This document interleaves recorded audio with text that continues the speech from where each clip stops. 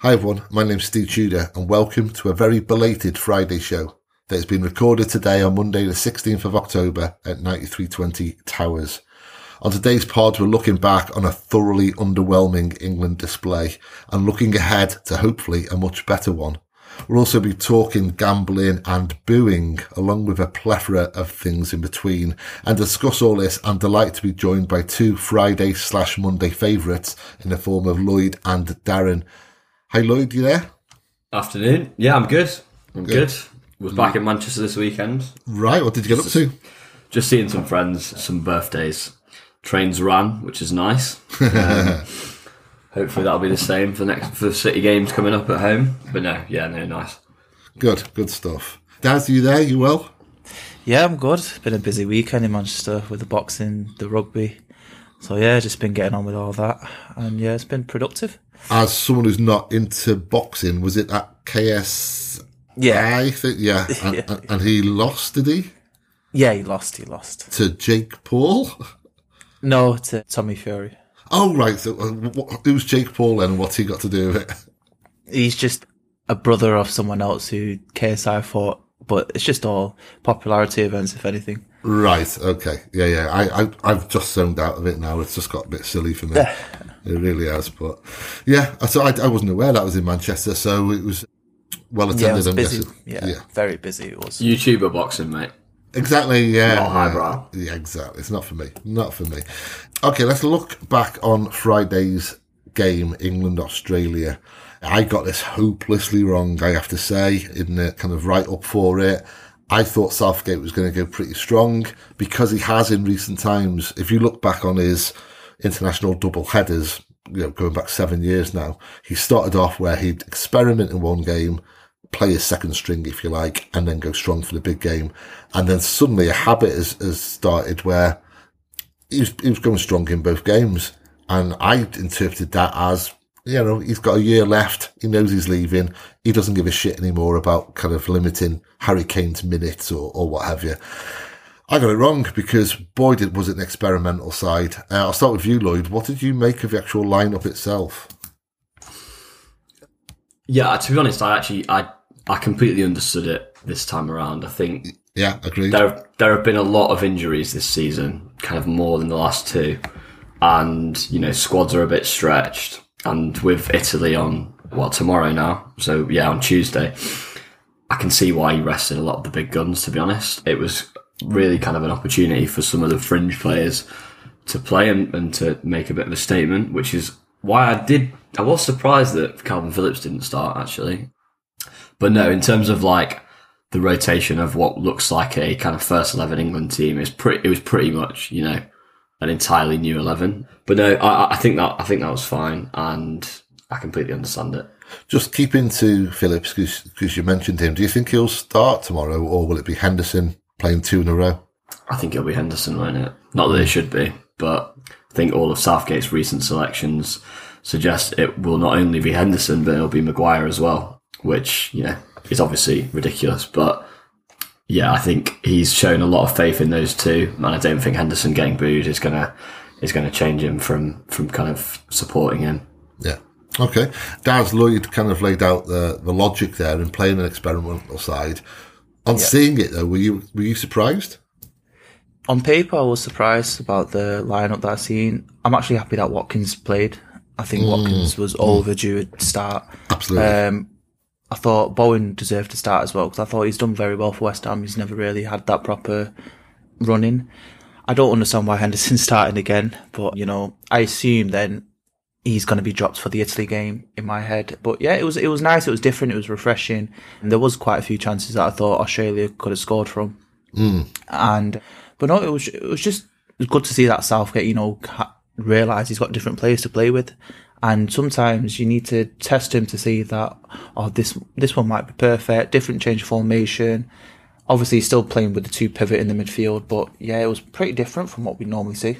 When, just staying with you, Daz, yeah, the chances that you mentioned there that Australia got, they got 4 shots on target, which is double the amount that England have conceded in their previous 6 games, which is staggering. In the previous 6 games, they basically faced 2 shots on target in total. Here they faced 4. Is that just inevitable because you've got an unfamiliar backline? Yeah, of course. I think, like, for example, when you watch with City, when you have the same two in front of Stones, Rodri, and then you've got your back four, everyone's settled, everyone knows where to rotate to, everyone knows what to do. I think it's just, naturally people, like, think, oh, that's really bad, conceding 4 chances compared to the past 6, but you've got to realise there's 4 different defenders on the pitch today, you know what I mean? And obviously, it's just more getting used to it. Obviously, people don't adapt to it properly, so I think it is natural to, to concede that many chances. Yeah, and they were good chances as well, that has to be said. Yeah. They were wasteful, Australia. Well, big time. What did you make of the performance, Lloyd, from an England perspective? Gash. Yeah. Yeah. No, I did watch the game, and they were flat, weren't they? Totally lacking in any kind of fluidity. I mean, I don't think selecting that midfield helps, because if you look, so Henderson, Gallagher, and Maddison, I think from like a kind of complementary perspective and kind of who can play what role, you're really missing someone to be the kind of fulcrum, like, number 6 position there. That's not something that Henderson's ever really done that well in his career. Obviously, Gallagher is very much kind of like a front foot, aggressive, pressing, kind of like number 8 midfielder. And then Maddison has been very much playing in the 10, hasn't he, this season? So I think I feared that midfield wouldn't get hold of the game, which is what happened. But yeah, even when there were kind of a few moments, there was sloppiness actually in England's play, which again you don't really expect to see from those players, because they really do have something to prove. Like that your Bowens, your Watkins, even Grealish to an extent. I actually thought Australia did really well. They just kind of classic what Pep always used to talk about in his first few years. It's like both boxes. They weren't very good in and around the England box. They had a few good chances. But no, I think overall, pretty disappointing performance from England, and one that I probably want to kind of forget and move on from. I mean, by my count, there is at least 7 players on that pitch on Friday night who are looking to be understudies, realistically understudies next summer, to go along to be part of the squad. When you look at them, Daz, if I reel them off now, so Sam Johnston in goal, Tamori, Dunk, Colwill, Gallagher, perhaps, Bowen, and Watkins. Did any harm their chances, or did any disappoint you? I wouldn't say disappoint me, because I think, you can't really judge him off one game. I think sometimes you have to, with Southgate, sometimes he does give players a couple of games to see how they get on with. Again, for me, if anything, I thought Watkins might have done more. But again, like Lloyd says, sometimes with the midfield that you've got Gallagher, Henderson and Maddison. It's not enough creativity in there for me. Obviously, sometimes for me, I think the best outlet we have is Trent. But yeah, did I expect anyone that disappointed? Not really. If anything, I think some players struggle to actually express themselves on the pitch. And I don't know if that's Southgate telling them just to play it safe or something. But yeah, really, if anything, it was just more, everyone was just too safe, in my opinion. I mean, I would suggest there was 2 players who really helped their chances. But I'll put it to you, Lloyd. Are those names I mentioned, did any come to the fore? Did any do well enough to just make Southgate think, yeah, I'll bear you in mind next summer? Yeah, so there were 2 for me as well. I think Colwill. Yes. I thought Colwill played really well. Obviously, he is a centre-back by trade, but he's been playing a lot kind of as a left-back this season for Chelsea, and, unfamiliar for centre-backs to kind of play there. We've seen Pep do it a lot, but I think he showed a lot on the ball and defensively that will definitely give him a good chance, particularly because, Shaw and Chilwell, Chilwell's kind of never fit, and Shaw, whilst he's probably England's undisputed number 1 choice, he's been out for a while as well. So Colwill definitely helped his chances, and I think long term he's going to be the option alongside John Stones, I would hope, in central defence. Yeah. I thought Lewis Dunk played well as well, actually. I think he got the man of the match on the night, but he's a very no-nonsense defender, kind of your old typical like British centre-half, but actually I think he's shown under De Zerbi that he's actually more than adequate on the ball. And, you can't be crap on the ball and play in that Brighton team. So I think that will have definitely helped his kind of England chances. And the last few games he's played, I think he's looked very solid, like he can make the step up. So again, positive because for me, someone like that should be 100% starting ahead of Harry Maguire. Yes, I mean, I would say Dunk reminds me of a latter date Tony Adams, kind of once Wenger got into him. And, that's a high compliment in my opinion. I would say the second one for me, you're right, I missed out Dunk, but Sam Johnson did really well. Yeah. Kept Australia at bay, looked solid, good handling, good positioning. And yeah, he was kind of established as a number 3 anyway, but that cemented his place, I think, for that proverbial playing seat. Okay, let's actually, before we move on, just generally speaking, not based on Friday night, but looking at the England squad as a whole, I want to come to each of you for this, and I'll chip in too. Daz, is there anyone you just don't think is international standard? Is there anyone, I know that Lloyd's going to say Maguire. What about you, Daz? In this squad right now, that's there. Yeah. Nketiah, I wouldn't take him on the plane, personally. I don't think he's someone that could offer something different. I think there's many strikers out there that could offer something different. Yeah, Henderson, I just don't want to see there at all. And knowing that we said Sam Johnstone, I forgot Pope's not in this squad, is he? No. So that'll be a one to see if he does get into the squad. I'd probably take him over Ramsdale personally. But yeah, them 3 stick out the most for me. It's interesting with Pope because he's never seems to do well in an England shirt. Any chances he gets, he never really impresses. And yet for Newcastle and prior to that Burnley, he's been exceptional at times. So it is an interesting one, Pope. Lloyd, who would you say? I'm just going to chuck a controversial name into the frame and say Bowen. Nothing wrong with Jared Bowen, but he's just a good club player. He's not international standard, in my opinion.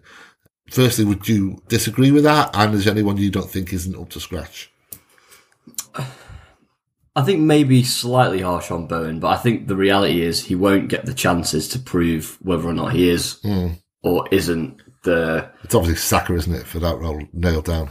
Yeah, and to be honest, Bowen's probably, 5th or 6th cab off the rank when it comes to wingers. You're going to have Rashford, Saka, Foden, Grealish all ahead of him. I'm probably missing somebody out, but those 4 kind of jump off the page. I do really like Jared Bowen though. I think if he was given time, or if England had a big kind of injury scare, I think he might surprise you actually and prove that he can step up. He's obviously shown that in Europe for West Ham and been their kind of key player. And he is someone, when I look to West Ham playing the better teams in the league, who often kind of stands out as well. Not in the same way that Declan Rice did, because that was, blindingly obvious. But I think he could surprise if he got time, but I just don't think he will. And then, yeah, I agree with Daz. The only other one I would really have is Nketiah. I think Gallagher might be the other option, but I feel like there's a football, and under Pochettino, he might be able to do something with Gallagher. I like Gallagher as well. I like his energy. He always, he's got a lot of energy. He's wholehearted. He's a bit of a throwback in that regard. And there's room in a team for a player like that, I think. Yeah, definitely. And I watched quite a bit of him at Palace, and the 2 games that he had against City, if you remember the season before last, where they were still under Vieira, he absolutely killed City in both those games with his pressing. So, yeah, I think Nketiah is probably the main one where I just don't think he's at the required standard just yet. Okay, let's kind of stay with the game but change tack somewhat and look at the booing of Jordan Henderson.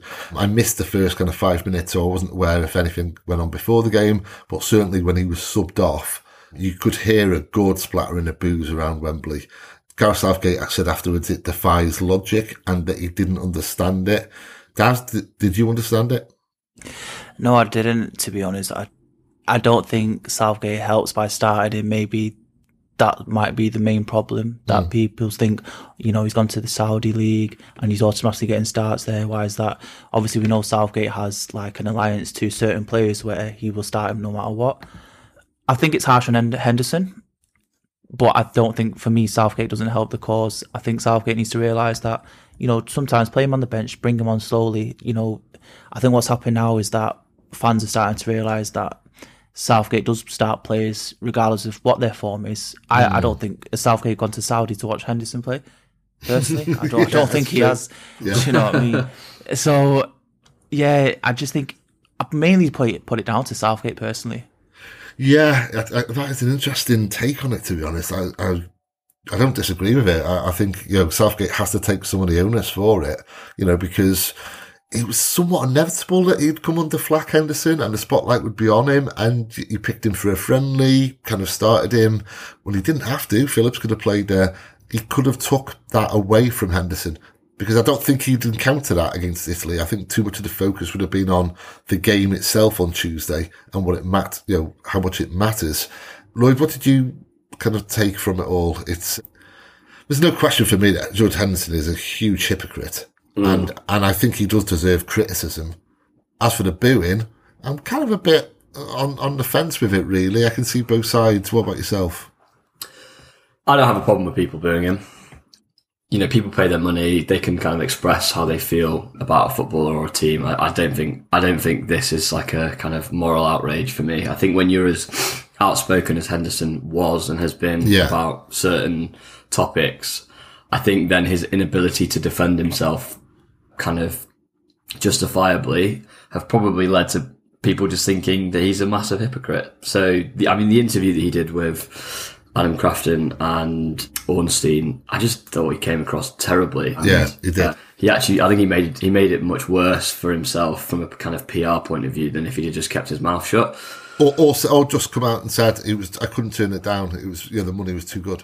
Yeah, that was going to be my next point. I think if he'd have said, look, I have to be honest, big factor of it was the money and it's going to secure my family's future, etc., etc. I think a lot of people would go, fair enough, mate. Like, I can completely see that.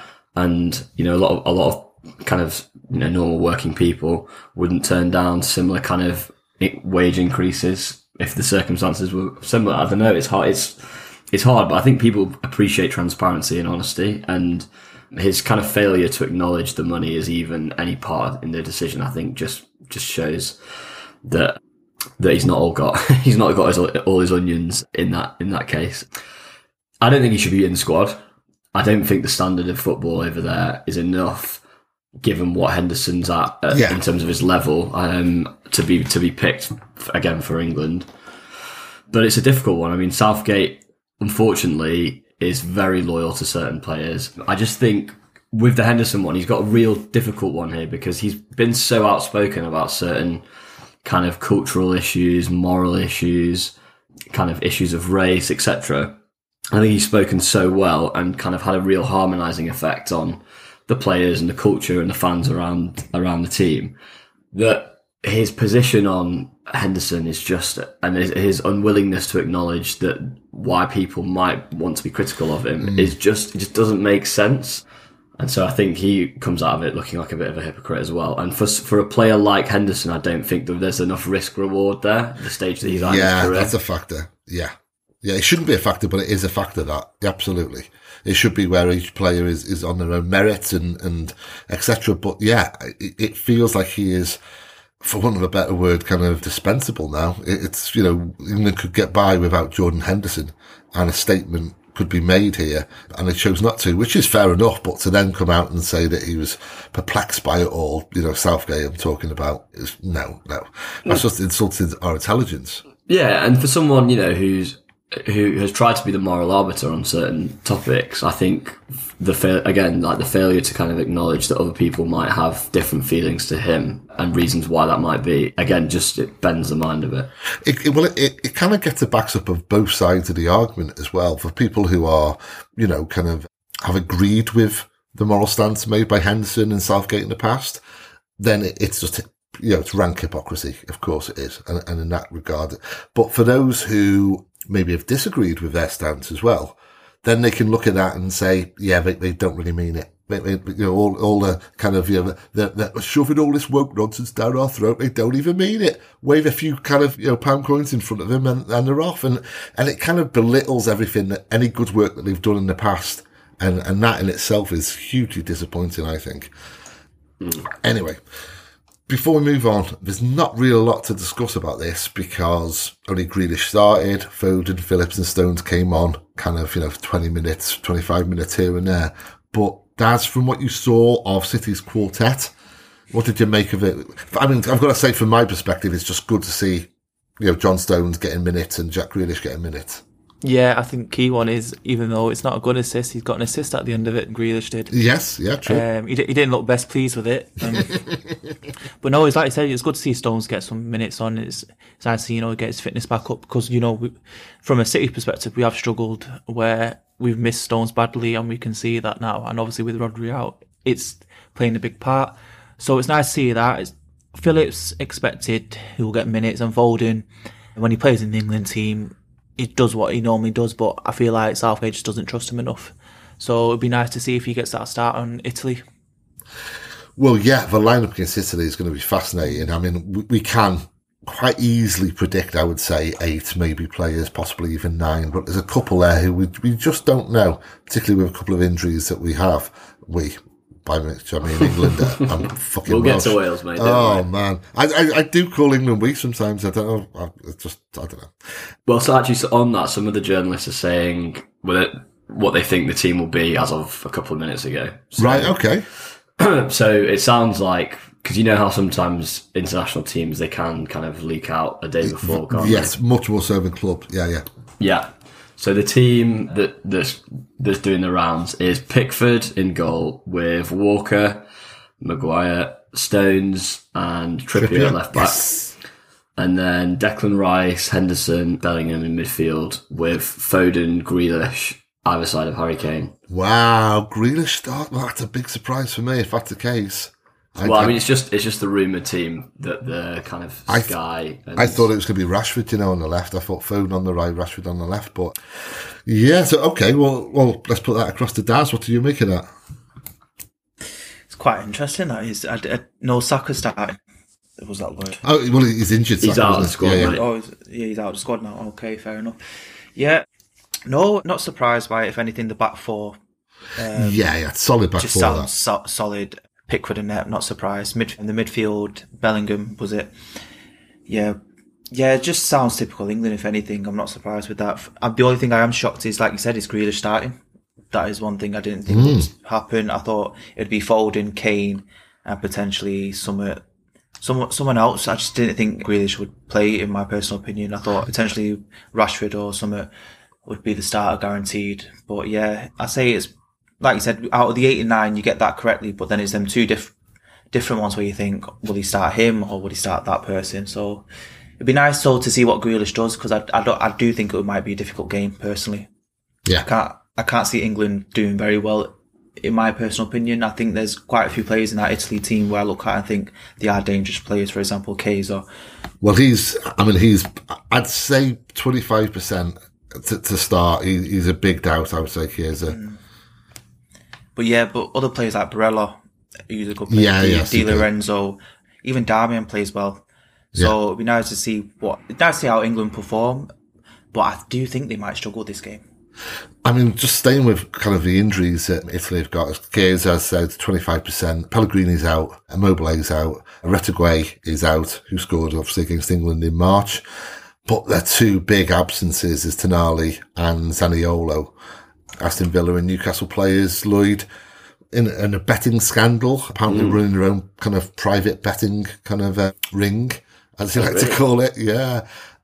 Is gambling becoming a problem within football? And I'm not talking here about supporters or problems that people might have with gambling in general, or indeed the sponsorship, although we will come to that very shortly. But the sponsorship, but in terms of players, I mean, Ivan Toney's another one, obviously.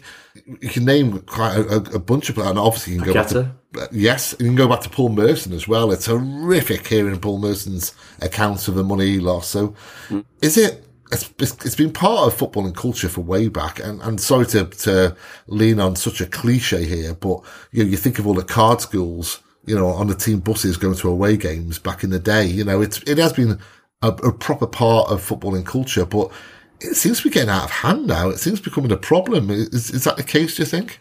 Yeah, or it seems that it's been going on for ages and we just haven't known about it. Possibly, yeah. And it's kind of coming to the fore now. I think it's a big problem though. You can't have players kind of getting involved, particularly in games that they're playing in. That completely undermines the kind of integrity and authority of the game. It's been a big problem in cricket down the years, but if someone's betting on themselves or to go and get a yellow, which I think is what's been accused of Tonali, or it certainly was what's been accused of Paquetá, that's a really big problem. I'm surprised. I'm surprised because obviously gambling is completely pervasive throughout the Premier League and football in this country, and so many of the sponsorships and even shirt sponsorships are from gambling companies. But I would have thought the money that is within the Premier League and the Premier League as an institution themselves that all of the players would have had pretty strict kind of compliance training on this kind of thing and would be told to steer clear of it like the absolute death. So I am a bit surprised, but clearly it's something that's going on because those are the three stories. They're all kind of in the last 6 months, and I did notice when I think it was Sammy Macabell was reporting on the Paquetá piece back in August. He said that there's going to be more stories like this to come throughout the season. So interesting one.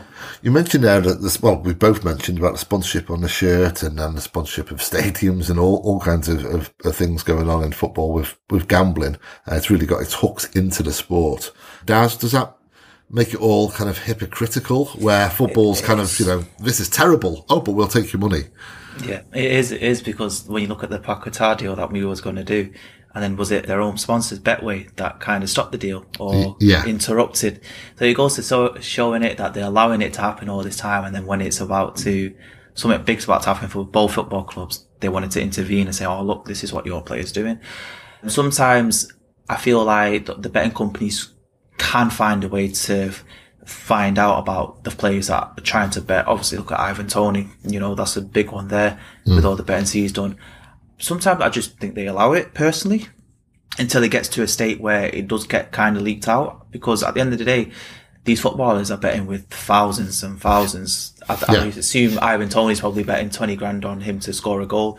I wouldn't be surprised if he betted himself to score against us twice. Do you know what I mean? That's some pretty big odds in my opinion. So sometimes I think it plays both sides. You blame the players for having so much money. They don't know what to do with it. They think, I'm going to do a couple of bets here. You blame the betting companies that shouldn't allow any family members to even get anywhere near that type of way of betting for me. So I just think that, again, it's kind of difficult how to play this, because I like to know what Lloyd would think. Is there a conclusion of how you could even stop this? Well, yeah, go on, Lloyd, if you can, because I can't think of one. Education, I think, is the only way to kind of kick it out long term. Short term, there has to be a huge deterrent, I think, for the players getting involved. So, which there is. So you've that in place. Yeah. So I think multi-year bans. To be honest, I think Tony probably got off pretty lightly from what it sounded like because he accepted all of his charges, didn't he? I think Paquetá has denied them, and that case hasn't been heard yet. But yeah, if you look at cricket, for example, I think Mohammed Amir was banned for 8 years from the sport before he was allowed to play again. So that's basically the main part of your career. Now, I think that was probably a bit too harsh because he was very young at the time it happened. I think he was like 19. But yeah, I think you need to have very, very heavy bans. And yeah, the Premier League should be educating the players, because, if the players just take a little bit of a step back, and I know some of them aren't all the brightest, but getting involved in betting on games that you are playing in, which are, multi-million pound fixtures for various different reasons is, it's not good, is it? You'd hope that they would realise that, but the obligation is on the clubs in the Premier League to kind of educate the players. It's thrill seeking, and footballers, are earning huge amount of money. So money is no longer, and the attainment of money is no longer really a consideration. They know they're set for life. So it's thrill seeking, isn't it? That's what it ultimately comes down to. They're not doing it to make, extra $5,000 here and there. And also maybe a bit of God complex comes into it as well. To think that they can directly affect the betting and the odds, and, to put a bet on a game, and to think that they're involved in that game and they can directly affect it might play a part too. But yeah, ultimately, as you say, long-term education has to be a factor. But I can't see this ending. I can only see this continuing, and it is a problem. Anyway, back to Tuesday night, tomorrow night. I'll start with you, Daz. How do you think it's going to play out? You said earlier that you think it's going to be very tough for England. And obviously Italy, a very good side. And they're looking good as well under Spalletti now. They're looking back to, if they can start replicating that Napoli side from last season, then they are going to be a force to be reckoned with. But as regards to this Tuesday, though, with some key absences, are you backing England? I'm not backing him. I just feel like this is a game where I've seen it all before, where England, where we feel confident with the team. We think, the players are out, this and that. And I just think it's one of them where, again, it will remind me of the final. We might score first, but then it's that patience, it's that timing, it's the concentration where we lack sometimes. And we just concede out of nowhere. And I just feel like it's one of them where, again, Italy are missing some big players, but I do think their midfield is still good enough to compete with ours. Yeah, absolutely. And I just think it's more of England would have a lot of possession, and it's just what the problem is when I watch England. I just think we leave a lot of gap when we're attacking, and teams like Italy know how to exploit it. And I feel like, I just think we'll struggle quite a bit through this game. You've got the Bellingham factor as well, though, which we haven't really talked about. And frankly, it'd be a bit boring to talk about because, we're all big fans of it, as everyone is listening in. We all kind of appreciate that this is a astonishingly good player. I mean, to my mind, he's so good, Bellingham, that if he turns up and turns it on, he could kind of, determine the outcome of the game single-handedly. I mean, we saw what he did against Scotland. I'll just stay with you, Daz, for score prediction. What do you think? I'm going to say 1-1. Okay. Lloyd, how do you think it's going to play out, and your score prediction, sir? I'm going to. I hope it's not 1-1. Yeah, I think if Italy didn't have the absentees that they've got, I would be a little more concerned. But I think where both teams are at the moment, I think England should be winning at home, to be honest. And I think an England win pretty much secures qualification to... It does. It guarantees it. And to finish top, yeah. It guarantees it. Okay, so I mean the incentive's there. So I'm stuck between 1-1 and 2-1. I'll go 2-1 because I'm going and I want to see a goal. I'm going 2-1. It's worth bearing in mind as well. It's hard to say how much past fixtures play a part because we're talking about very different eras and different players and etc.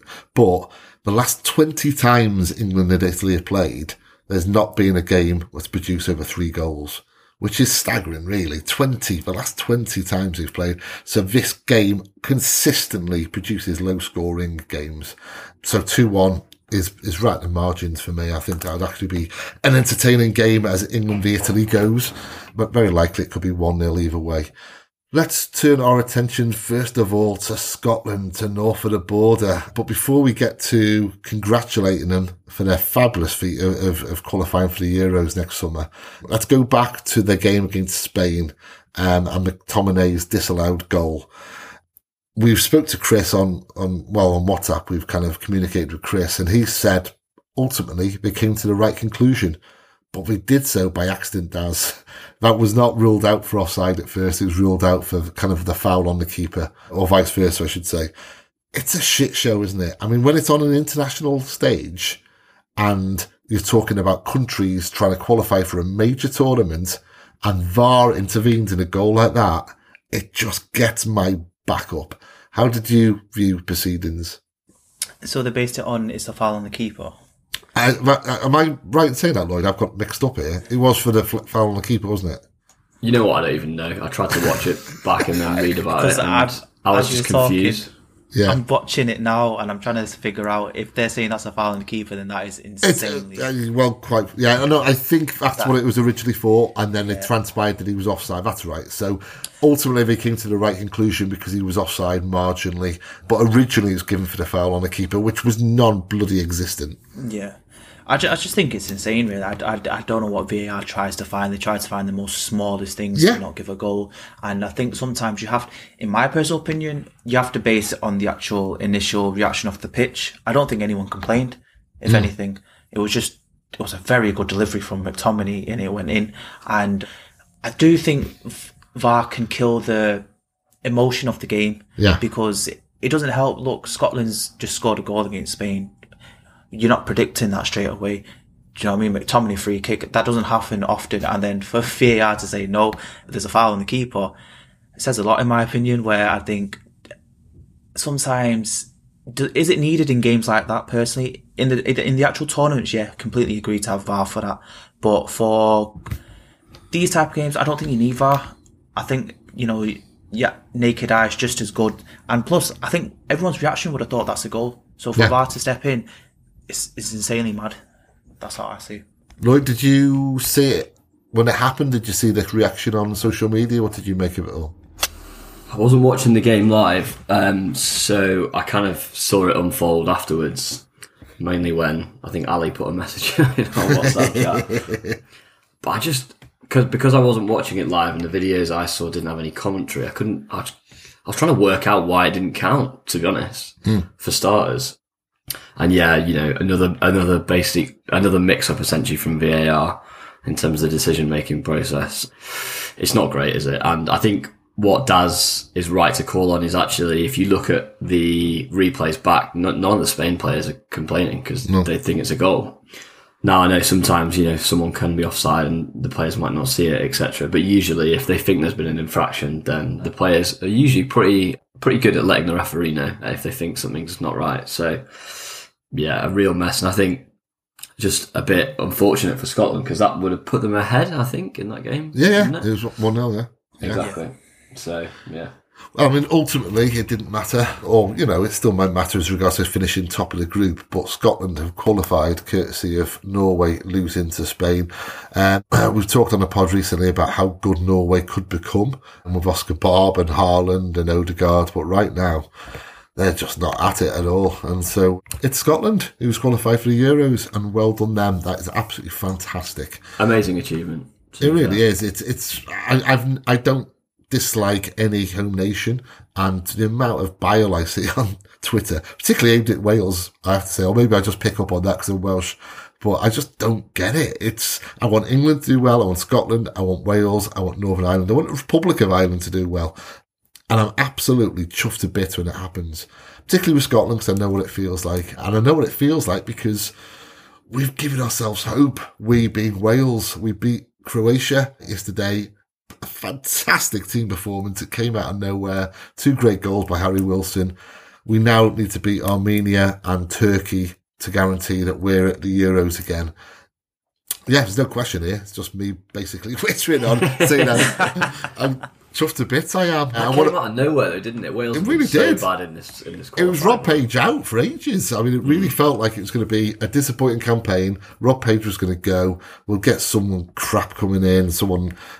God, when we had Ryan Giggs as manager, that was horrendous having to support the country with that specimen in charge. But no, if a good times are back, absolutely wonderful.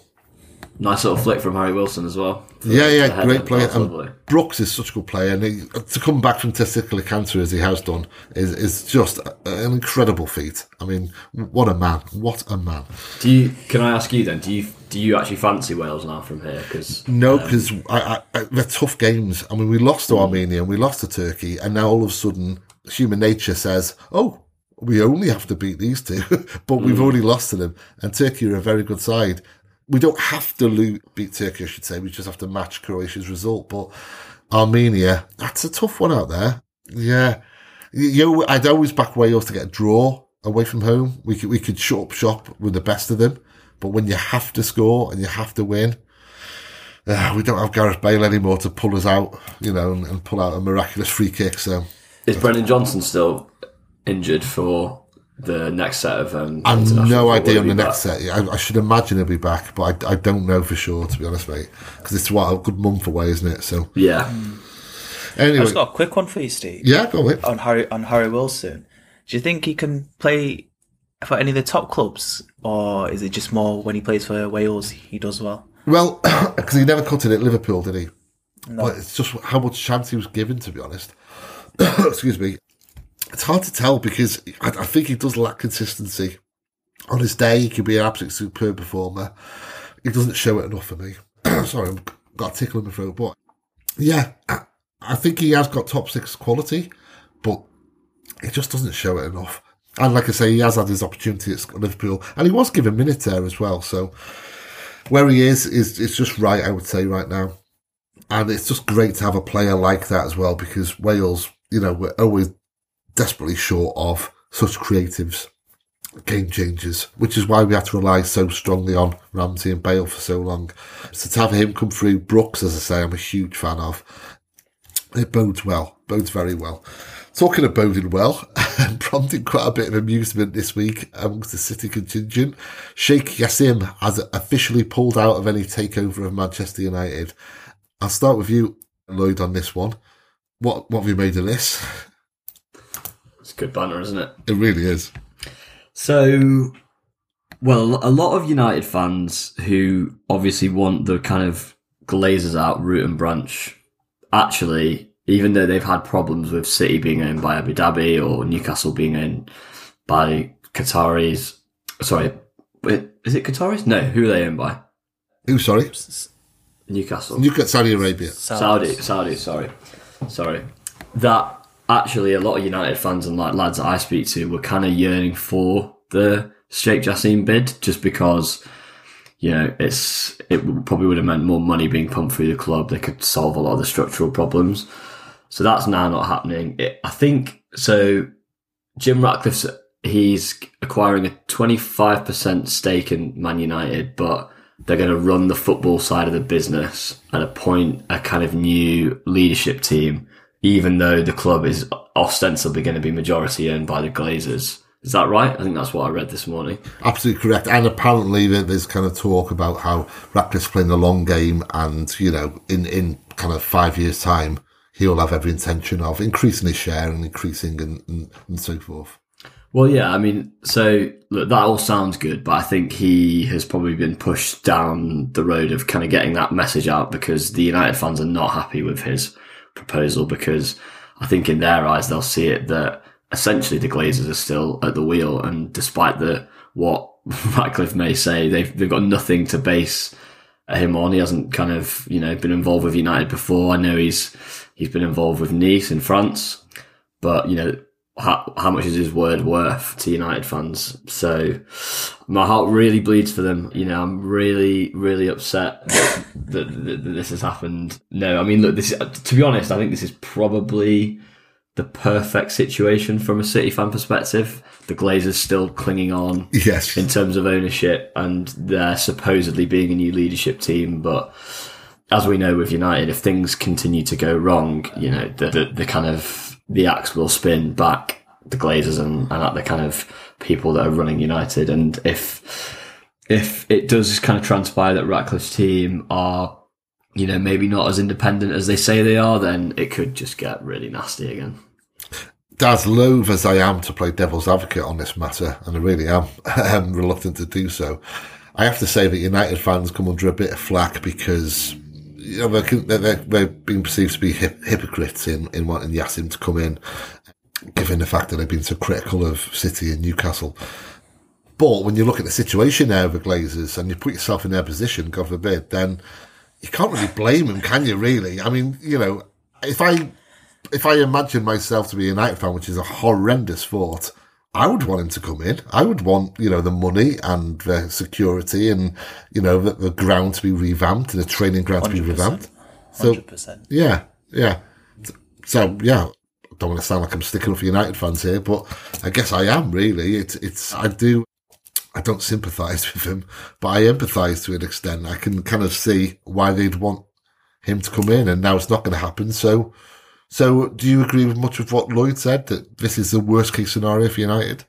It is 100%. It is, because I think originally, they didn't want to actually sell all of their stake, if I'm being truthfully honest. Yeah.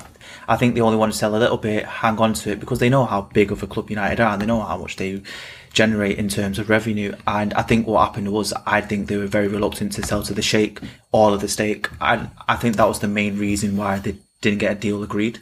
I think with Ratcliffe. Yeah. I think he was prepared to say, I'll buy 25%, and you lot still have the main shareholders, you lot can still do what you want. And I think they were very happy to do that. And I think it was more based off the Glazers realised that they could be potentially losing out on something big here. But the problem is, if I was a United fan, I'd be thinking, right, we're still going to stay in the same shithole, basically, because no one's going to. If you look at their stadium, it's pathetic how it looks. It's shambles. I've got friends who are United fans who have got boxes and all this, and they tell me that the toilets are bad. They're just, maintenance is awful. There's just the all-round standard around it. If you compare that to the Etihad, it's night and day. Yeah. And I've took a friend who is a United fan to a City game. He told me straight, Daz, the difference in the Etihad to United is, wow. The United still give you the 90 vibes, like you still got your Beckhams there, or your Nevilles there, do you know what I mean? The 92 era. And obviously, it's all them little things that add up. And I think as a United fan, they'll realise that, hang on a minute, what's that training facility even like? When Ronaldo said about, things are still there from when I left, that's a bad sign in my opinion. You should be always updating every 3-4 years of a club of that stature. And for me, I think it's going to be worrying signs for United. I don't think they'll get out of this for a long time until the Glazers completely sell to someone that's willing to buy all of it. Wonderful stuff. Wonderful to hear, and a wonderful way to end this pod. I did ask you to put together your kind of dream England 11s. I'm afraid that's going to have to wait for another time, because we are indeed out of time. But we have covered a lot of ground today, and thank you for helping me do that, Lloyd. Cheers, Steve. Thanks, Daz. No worries. That's a wrap for today, folks. We'll have to try and get our heads around this rugby lark with the World Cup semis approaching. So a load of massive roid heads collide with each other for a month, and at the end of it, New Zealand win. Okay, got it. Take care of yourselves, everyone. Be well, and forever up the Blues.